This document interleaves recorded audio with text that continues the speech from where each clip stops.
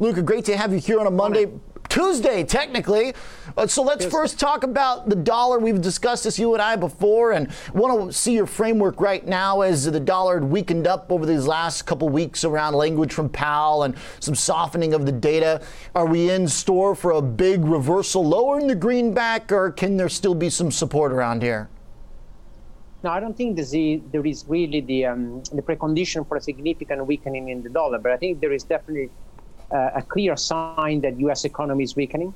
And I think the dovish Fed should actually put some pressure on the dollar. But at the same time, we are still pretty much in a period where risks are pretty high. I think sentiment is not as good as it was a few weeks and months ago. So I think the dollar could be supported still a little bit in the short term, but what we are expecting is bounce in the dollar has happened. So the best is behind us for the dollar, I think. So what does this mean in terms of its relationship with other assets? If the best of the dollar is behind us, as I heard you say there, does that mean that we should be thinking about risk on and other assets that usually have enjoyed that softer dollar? No, I think what we can do, though, is start thinking about potentially some areas in the emerging market that have been under pressure, for example, like China. I think, though, that, again, to have a significant change in the dollar, you need to have a significant change in the macroeconomic backdrop. And as long as we don't see any evidence, I think we don't see any evidence right now of the acceleration in growth, again, it's difficult to see the dollar get much weaker. So I would still see the dollar probably trending potentially a little bit higher, very marginally, but then there would be probably a significant decline only when there is evidence that the global economy is finally recovery, is gaining momentum again after the last few weeks and months has been on the weak side. So we've seen that economic surprise rate just go real far south. Things have been missing expectations, obviously culminating in the big top line miss for employment last week. How concerned should we be about the near-term outlook for the U.S. economy, Luca? No, I think we shouldn't panic. I think it's the fact that the economic data is a little bit worse, but you still have solid data. You look at the ISM, I think what we see is a clear weakness in consumer spending, but again, from exceptionally high levels. So no, I wouldn't be too worried, but it's a fact that momentum has been much weaker, and not only in the U.S., by the way. So, okay, walk me through how this dollar starts to break down. If we know the Fed is on a path to tapering, Luca, do you think that the December timeline is for real, or are they going to back away from what they've outlined? I guess kind of altogether, does the dollar need to have more kind of dovish language from the Fed to keep going south? Because it seems like the dollar's big bounce happened in June when the Fed first put those dot plots on our radar.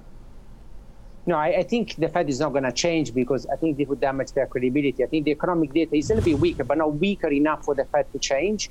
So tapering announcement probably in November and December, and no Fed hike anyway before probably 2023. So I don't think that the data is weak enough for the Fed to change. It will really create a lot of confusion, and potentially investors will panic on the fact that if the Fed is changing his view, well, maybe there are more bad news for the economy. So no, I don't think that the Fed will change the tapering kind of.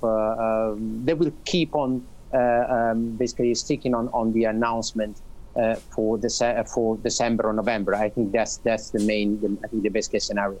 Okay, so basically the dollar, you're arguing, is kind of priced this in at this point, that the Fed could go on through this route and we'd still see some dollar downside. What about for bonds? We're starting to see a little bit of a two-way trade here in yields. We haven't made a new low in the 10-year for about a month and a half now. What does that mean?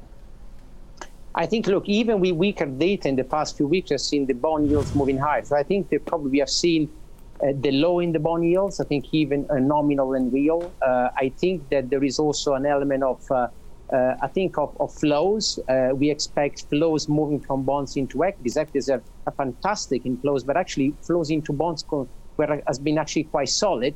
So if you put everything together and if you believe, as we believe that the recovery is still pretty much on track, we expect bond yields to rise marginally, but to rise by year end.